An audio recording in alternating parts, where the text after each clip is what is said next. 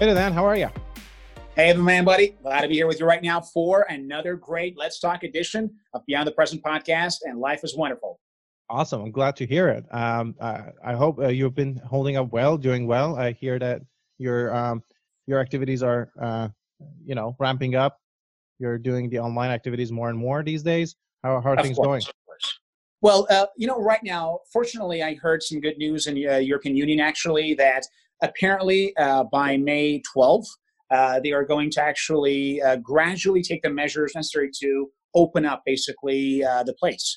And that's very, of course, good. And we like this. But other than that, there's this issue of what they're going to do afterwards and what measures they will take. So I heard, for example, in Vienna right now, they have taken this measure where they will allow anyone to travel to Vienna, but at the same time, they will take a test at the airport. And Hmm. if you have any problem, of course, they will actually somehow remove that and they will not allow you to actually either enter the country, or if you enter, you have to actually stay in quarantine for 2 weeks. So these are, I think, very good measures that are now currently being taken, which I think are productive to resume tourism and international business, because I work in this field.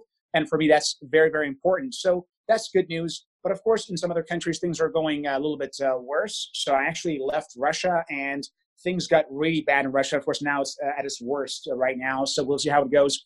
New York is still recovering. Things are very tough in New York right now, or the worst place hit basically by the virus. But globally, I think things were a little bit better than we thought. So hopefully, the world can somehow get used to the virus and the pandemic, and hopefully they will return to normal, not of course the normal that we've always wanted, but something similar to that, which will then allow us to resume business activities. But for now, as you already mentioned, I actually realized that going online and doing a lot of meetings online actually save a lot of time. So I'm pretty sure that long after this quarantine is over, I will maintain a lot of my activities online. Not only this is, I think, a great chance for all of us to do that, because it'll reduce the carbon footprint basically that we have on the planet, which will then hopefully help with the global warming issue. But at the same time, it saves a lot of time. And now it's actually culturally acceptable, because in the past, of course, if I wanted to go to a business meeting, I'm sure it was like a top level meeting, it was much better to actually be in person Mm. and all dressed up and all that stuff. But nowadays, it's quite common to see various senior executives conducting their meetings online at home, basically. Mm. And this is, I think, going to be a great change in the future that will allow us to conduct a lot of these meetings online and save a lot of time and reduce the carbon footprint to the planet. Yeah, that's great. I think there are going to be some positives coming out of this, and I agree. This is going to be a silver lining that we never paid attention to this aspect of technology. Very Um, well. And by the way, how are things in Canada right now?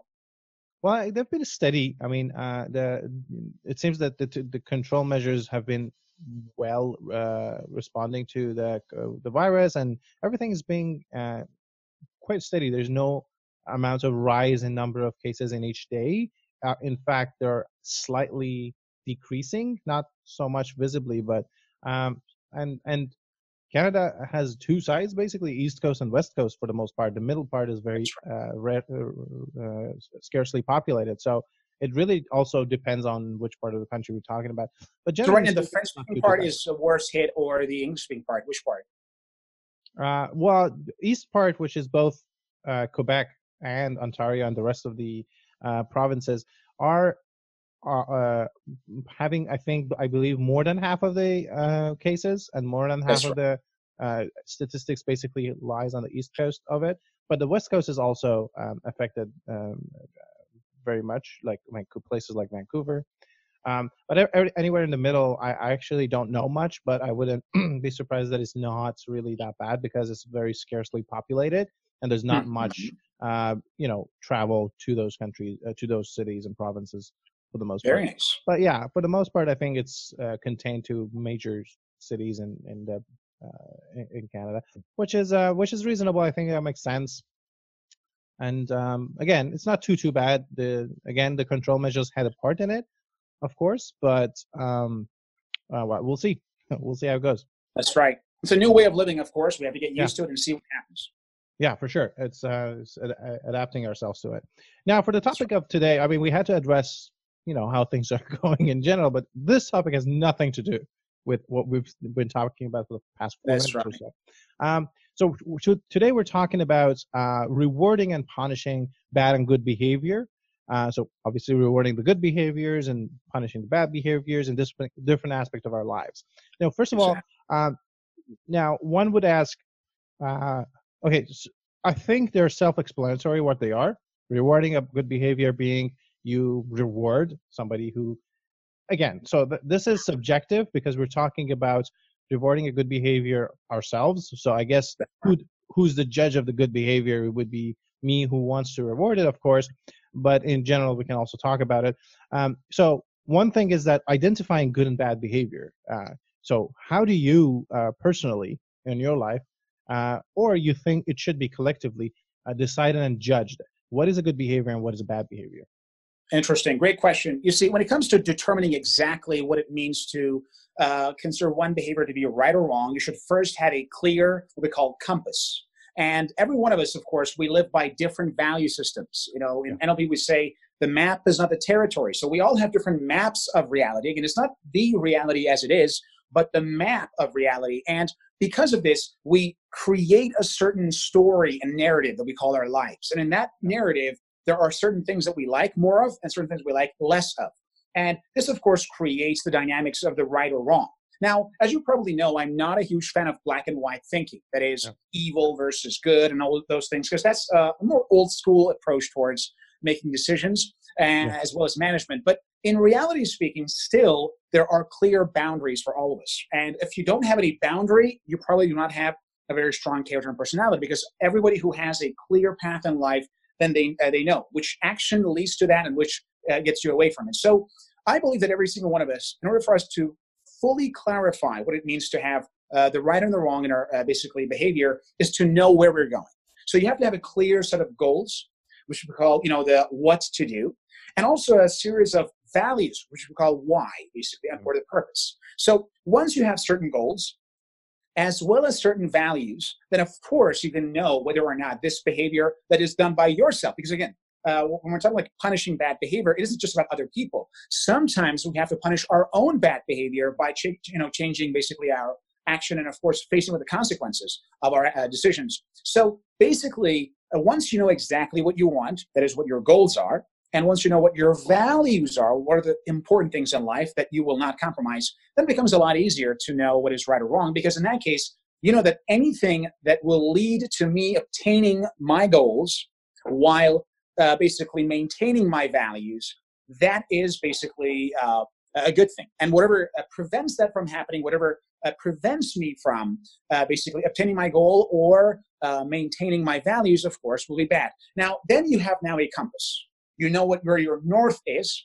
Stephen Covey, in his book, The 7 Habits of Highly Effective People, talks about this, know your North Star. Once you know your North Star, then whatever takes you to south, east, or west will become obviously wrong. Now, the degree to which that this will move, so if something is taken towards northeast, will be a lot less severe than something that brings you to south, right?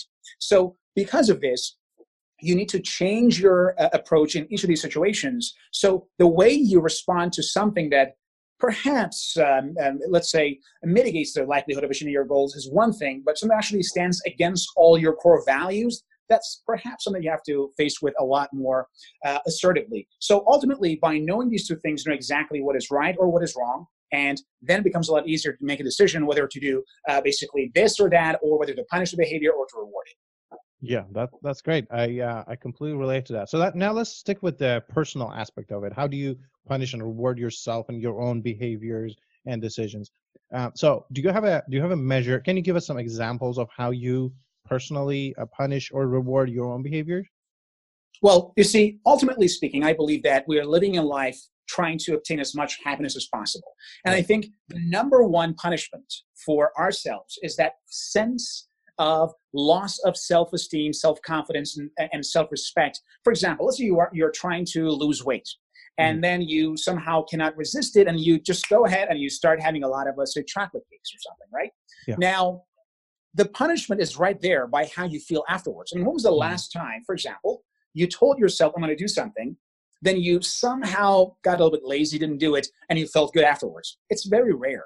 So I think when it comes to personal punishment, usually it's the consequence of your decision that actually make you feel worse. However, also, those who want to take a more proactive approach, they literally make the punishment by doing certain things. For example, I will do, for example, extra push-ups because of this, or I will perhaps go to work by, I don't know, for example, the subway instead of driving my car. Or as sometimes some, therapists use, actually they carry a basically elastic band on their wrists, and like whenever like boom, they actually hit them something like this as a means of conditioning yourself. Why is this? Because if you don't condition yourself to feel bad when you make a wrong decision, then you will have a tendency to repeat that behavior.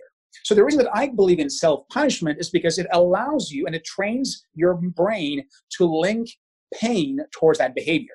And by doing so, eventually your brain learns, okay, this is bad, and it'll avoid it, because your brain is designed to avoid what leads to pain and to do what leads to pleasure. That's like the basic wiring of our brain. So by punishing yourself, you're in a sense linking pain. So for example, by going on a diet that you don't like, for example, I don't like, let's say, vegetarian food, so I'm going to go on a vegetarian diet for 3 days because I did something wrong, for example, right? Now, this process will then train my brain, you see, if you do this, there'll be pain. Now, not everybody, of course, has necessarily the desire to punish themselves. So what they do often is to feel depressed or negative. But that, I think, is a more passive approach, which I don't like. I like the more active approach towards life. And that's what we call self-punishment, or simply negative conditioning. So when things are going wrong, when you're doing the wrong things, you condition yourself to feel pain in that case. And that will then train your brain to avoid that behavior at all costs, basically. And this could be done in a variety of ways. For those who, for example, decided to quit smoking, but then got back to smoking, they can actually do the same thing. Those who wanted to go on diet and they broke that, they can actually do the same thing to somehow get themselves back on track and to link pain towards their behavior. And that's called self-punishment. Right. No, that's great. And it makes a lot of sense, obviously. And you're right. Different people have different approaches about this, whether passive or active. It seems that mostly people tend to, if they're doing any kind of punishment, to hinge on the passive. You are one of the people who, as you said, like the more active approach. And I think one other person that comes to mind when you mentioned push-ups, extra push-ups, it reminded me of Jocko Willings. So I think he likes the more That's active right. approach. So why do you think? Why do you like the active approach more? What about it is interesting to you?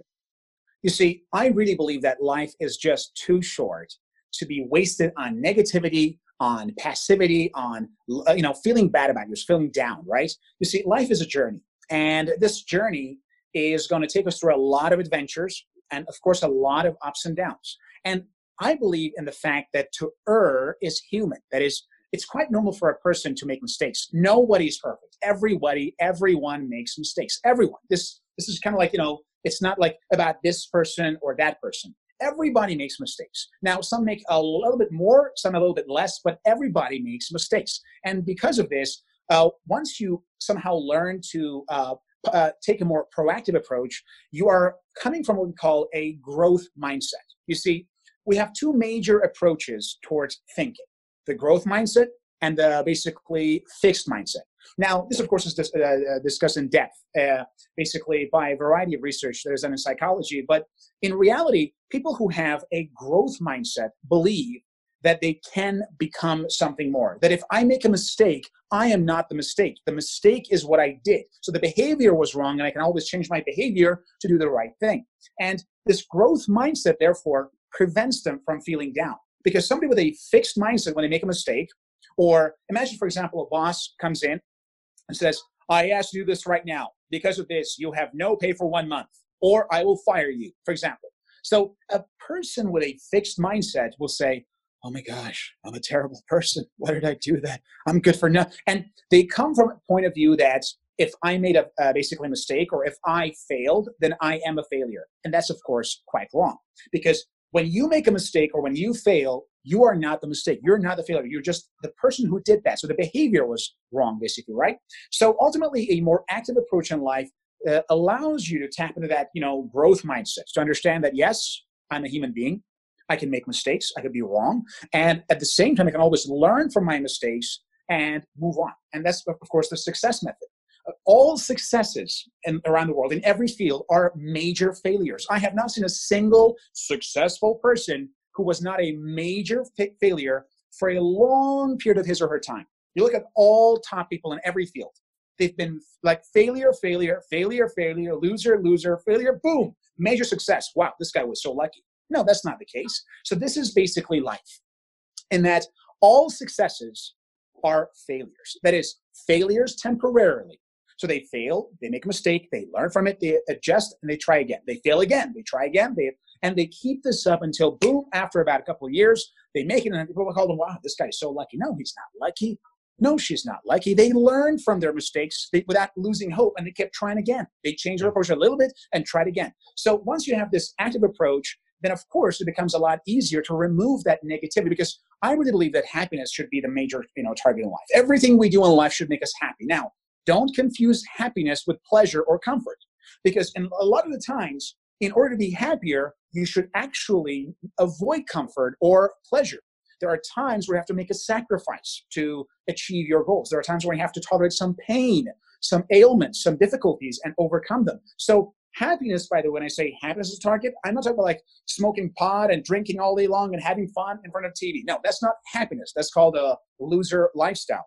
What I'm talking about here is true, genuine happiness, that feeling that you feel good about yourself, about your life, and you feel like your life is going somewhere, you see. And that, of course, sometimes requires you to not to be comfortable, to not to have pleasure temporarily. We call this, somehow postponing the gratification, basically to a later date in order to achieve your goals. But of course, we're not like monks. So it, of course, involves certain degrees of, pleasure and comfort at some point, but it's not all about that. So once you make happiness the target, then of course you realize it's a journey. And in this journey, you can actually keep learning from your mistakes. And this allows you not to feel down by your mistakes. And that act of self-punishment is nothing more than self-education. You're saying, this is wrong, this makes me feel bad, let's not do it again. And of course, it's a lot, more efficient, I think. Yeah, no, that's great. And I think the first step is the admission of that mistake. That, okay, I made a mistake, not to find excuses about, oh, this was out of my hand, I couldn't do anything about it. Blah, blah, blah. So I guess the first step would be to actually accept your mistake, and then exactly what you said comes forth. Now, that is personal rewarding and punishment of your own behavior. Now, when it goes out to the world, it becomes a little bit more hairy. It has a lot of details about it because there's a third party with lots of misunderstandings and communication errors. It becomes a little bit more tricky, a lot more tricky. So let's talk about that. One of the things that comes to my mind is our personal relationships. Again, we're trying to find degrees of separation from this. So I'm sticking with self first, and then the first degree of separation from self.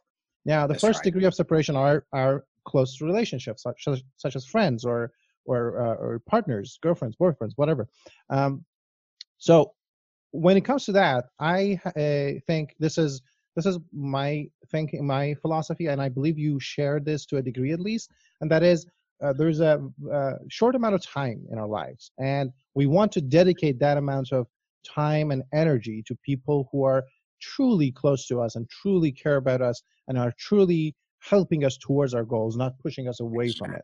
So and I believe, again, I heard you say this, so correct me if I'm wrong, but you do have the tendency to examine the relationships, correct them. If they're not changed and they're not useful and they're not helpful, they can be eliminated. That's exactly. So the relationships are never permanent. They have to be again, the word never is, I think, very wrong here, because the world is always changing, and a relationship of any kind, whether it is with someone that you love, with someone that you sleep with somebody that you're working with, or just a random stranger, it's an organism that is evolving and growing. And just like all organisms, if it's not taken care of, it'll die, and it's quite normal, basically. So exactly. That's the case. In that case, you're absolutely right.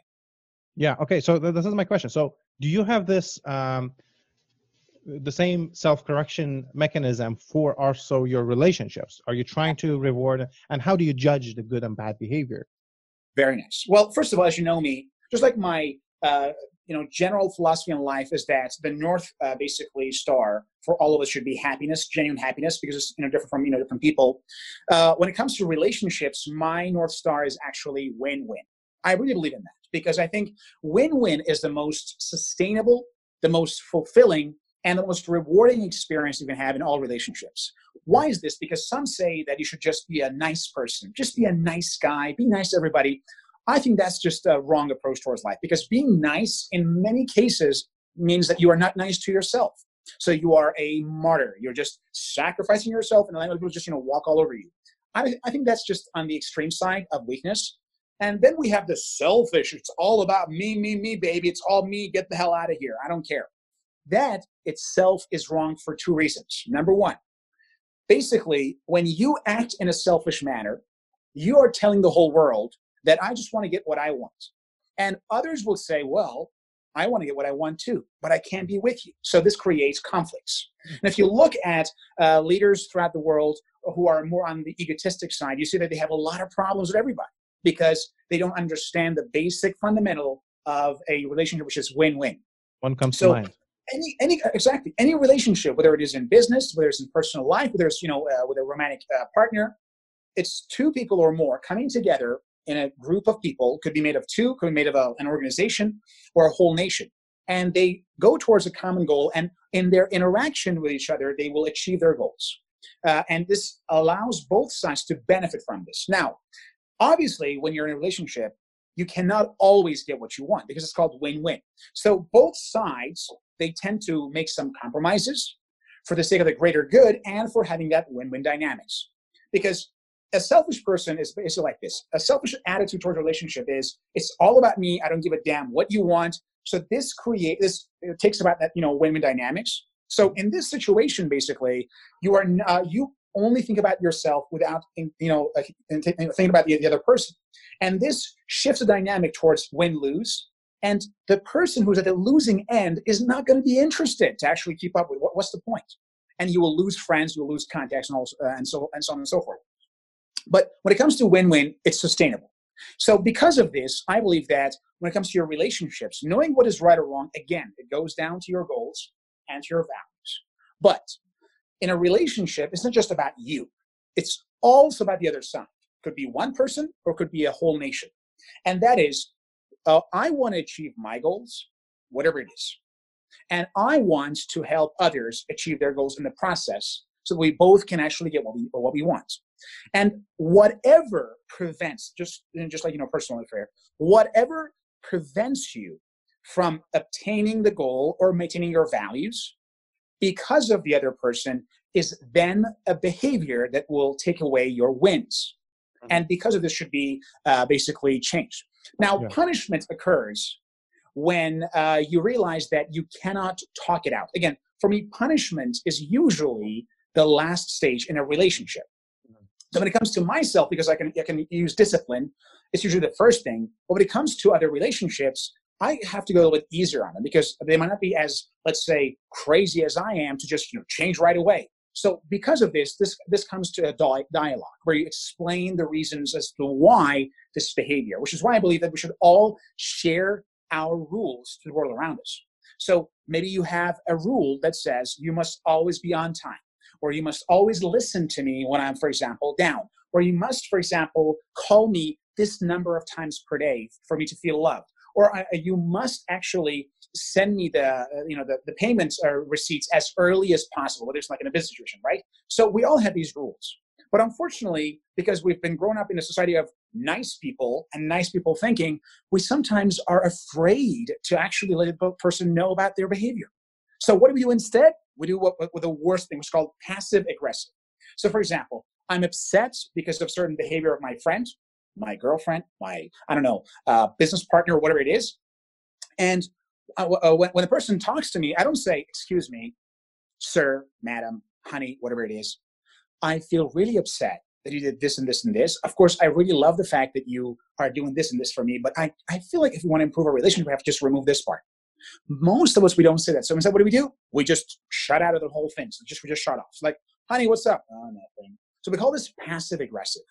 Passive aggressive is when you show passivity, but in fact, it's an aggressive behavior to show your disinterest in the person or your problems. And this is a poison to all relationships. I've never seen relationships that can last for a long time that have passive aggressive elements. Instead, what I have seen instead, whether it's in business, between clients and salespeople, or in personal relationships, or even in politics, is when the other side is told what is missing directly. Now, this going to involve short-term pain, but it has long-term gain. So most people do the exact opposite. They go for the short-term gain of not having to face the music and tell the other side that, listen, this behavior is wrong.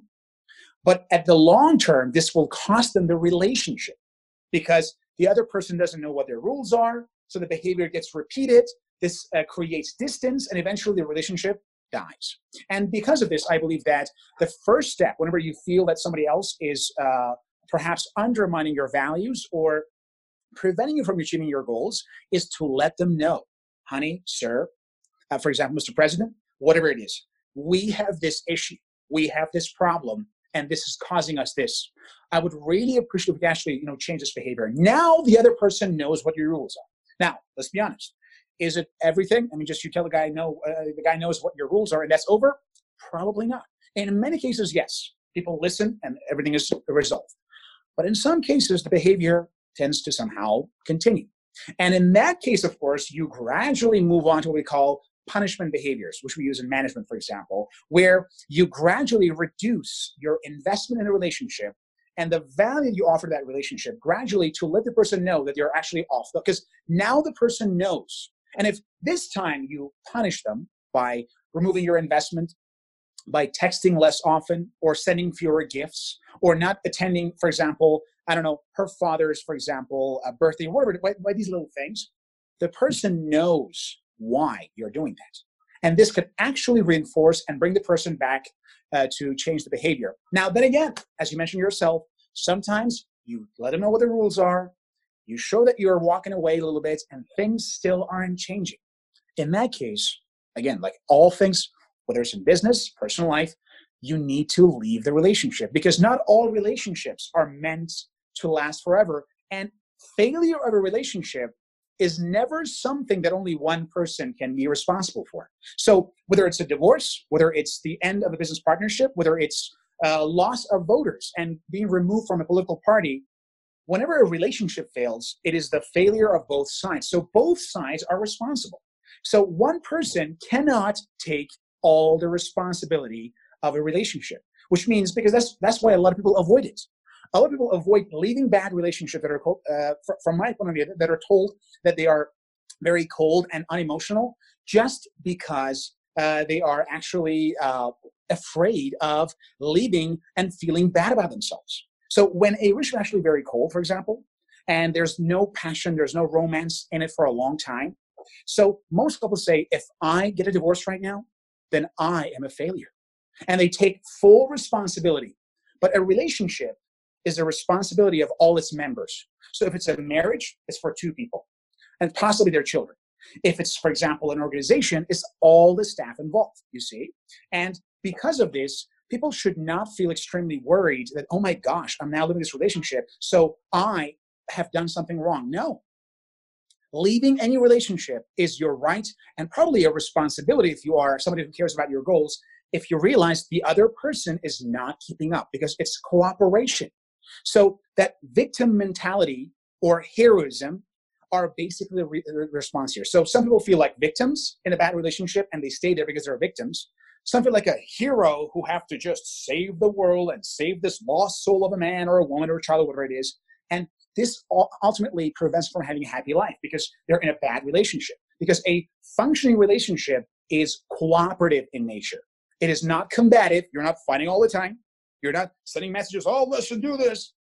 It's not passive and it's not competitive. You see, because we have four approaches in our relationships: passive, combative, competitive, and cooperative. These three will lead to nowhere. The last one will always work, right? So run and ask yourself in your relationship, whether it's with your let's say your partner, if you're a couple, whether it's with your friends, whether it's your business partners, is it a passive relationship where I just let the guy walk out and tell me whatever they say? There's a problem here. You can't just be the passive member here. You got to change that. Is this a combative relationship? Always fighting. Listen, you never listen to me. No, you listen to me like this. Is it combative? How about competitive? Oh, I'm better than you at this and this. No, I'm better than you at this and this. No, let me do this myself. This is also very common among couples and, of course, in business. Or it's the real relationship that we call cooperative. It's a cooperative, effort, which is why when a relationship fails, all members should be taking responsibility for this, and not just the person that is walking away. And once you understand this about cooperation, then leaving a bad relationship will not feel so bad after all, because this other person did not follow with their commitments. So if I don't know, if a bank forecloses a house because the members did not make the payments, is it the bank's fault? Of course not. It's both sides' fault. The bank is basically made a huge mistake of giving a loan to a guy with a bad credit. And the guy, of course, who did not make the mortgage payments is responsible for not making the payments, right? This applies to real estate, for example, and credit and all the finance history.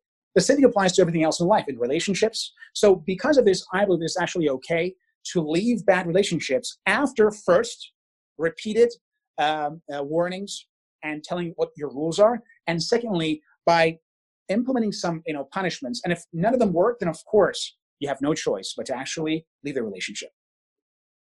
Well, that's great. It makes a lot of sense, and it seems that it's quite similar, whether the relationship is to a close friend or partner or to a business partner. It seems that there are many, many, many similarities here.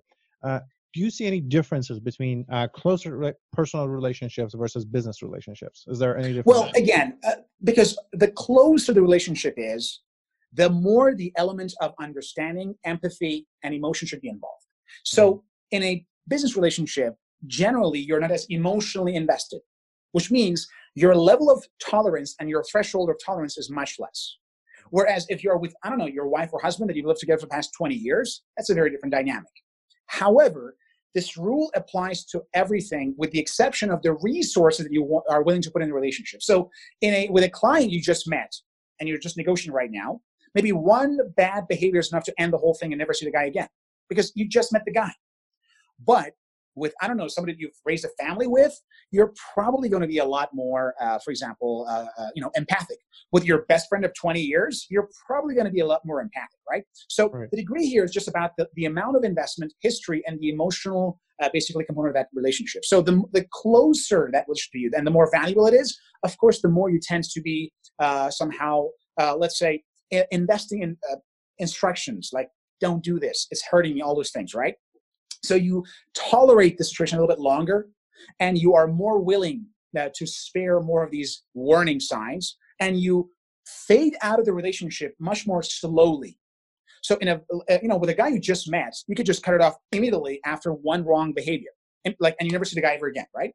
But with let's say a very best friend, this could take a gradual step, basically, right? Where both sides, and of course, generally because of this, so the longer the relationship has gone, usually the easier it is to get back and change the behavior, because that gradual fading out will eventually make the other sides to change their behavior, and this allows the relationship to actually become stronger again because it's history.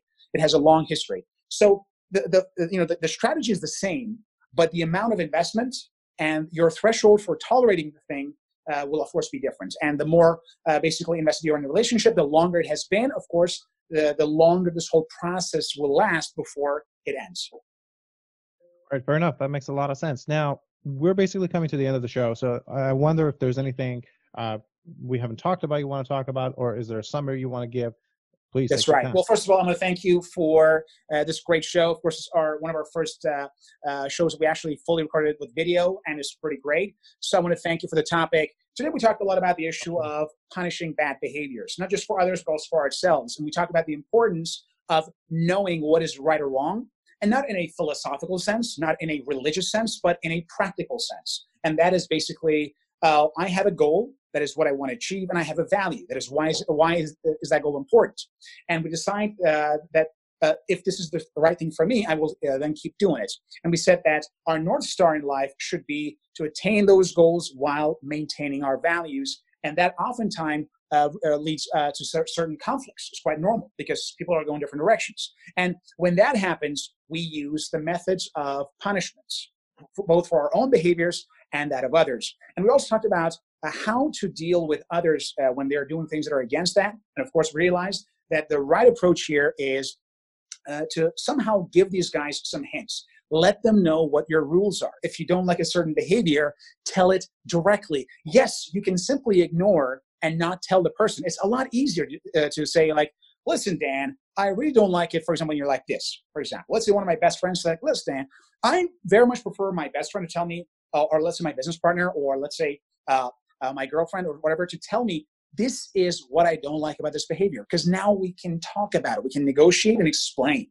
But the worst thing that people do oftentimes is passive aggressive. So they take a passive aggressive stance, that is, they remain passive while being actually aggressive, which then poisons the relationship and reduces its quality and longevity. So the best approach instead is to actually face the music and stop being a nice person and be a genuinely caring, loving person. And instead tell the person that, listen, honey, listen, my man, listen, for example, Mr. Client, basically prospective customer, this behavior is wrong, or at least for me. And here's the reason why that I'm telling you this. And I would really hope that it could do it this way. It'll be a lot better. Offer the solution. Don't just, criticize, offer a solution. I would be much happier if you could do this instead. And if those, of course, are ignored, you then move on to punishments. And ultimately, there are various ways to punish, but it's nothing more than either removing your investment in the relationship, spending less time, offering less bonuses if you're, let's say, an employer, or less salary. And these are the things you do to let the person know that they are on the wrong path. And of course, if despite your warnings and punishments, the behavior is not changed, not every relationship is meant to last forever. And if it ends, it's not your fault, because a relationship is basically a cooperative affair. So all members are responsible for that failure. And of course, they will take the blame for it as well. And this allows you to have ultimately much better lasting relationship, and of course, to enjoy them as well and achieve happiness and success, which we all desire. Excellent. Now, that brings me to actually one final question. And Sure. that is, when we are the recipient of such warnings or criticisms, That's right. how would we and should we behave? Whether that criticism is acceptable to us or perhaps not, could be realistic or acceptable or not. Can you Maybe the other dissect that? person's attempted punishment actually goes against your value. Maybe, because you see, that's why I like a constructive dialogue. Maybe, for example, the person wants you to do something, and that doing that thing, I mean, they're punishing you for it, but doing that thing goes against your values. So Yeah. in this case, you need to return the favor of extending the dialogue and letting them know why the behavior has to continue. Now you have a chance to what we call negotiate. Okay, that's like a normal behavior in business. We don't do this actually in our normal day-to-day lives. So Right. the person says, you should do X. And then you say, I really appreciate what you're saying, and I know, but if I do X, then I can't do Y. And then we should find a way to do Z that allows us to do, to get a little bit, it's called the compromise. That's when you reach a compromise. So this guy gets a little bit less of what he wants, you get a little bit less of what you want, but the relationship actually continues, right? So not every person who tells you their rules is necessarily right, because maybe their rules goes against your rules. So in that case, as a recipient, it is also your responsibility to extend the dialogue and to tell them that, listen, I appreciate. Now, sometimes they tell you something that is actually okay, like, yeah, I think that makes a lot of sense. So you should someone change your behavior. But sometimes they say things that are not basically according to your vows, or they actually downright undermine them. Mhm. So in that case, it is your responsibility, again, not to get, so what am I supposed to do in that case? To get passionate, like, oh, you don't love me, if there are couples, or, oh, you're always like this, or you're a dictator, or something like this, right? So instead of being passive aggressive, or simply ignoring, something like they just shut off. It's like, this is my rule, it should not be like this, like, yeah, whatever, and they just shut off, right? That's also passive aggressive. So instead, you want to be more active and say, honey, sir, my man, whatever it is, I know that this is your rule, and I know that you're upset, but at the same time, here's the reason why I do it. And if I really want to continue it, I can't do exactly what you want me. So we have to find a way. And you start talking. And this dialogue is exactly what we call a cooperative relationship. So it's not combative, fighting. It's not passive, like, oh, shit, okay, let's just put up with the boss's orders. And it's not competitive. Who do you think you are to tell me what I know, what I like? These are all wrong approaches. Instead, it becomes cooperative and a lot more win-win. Excellent. Thank you, Dan, for your time and efforts. My pleasure, buddy. And thank you all for listening, tuning in, talking to us, giving us suggestions, giving us feedbacks. That's all appreciated. Please keep them coming. And until a later episode, have a good evening.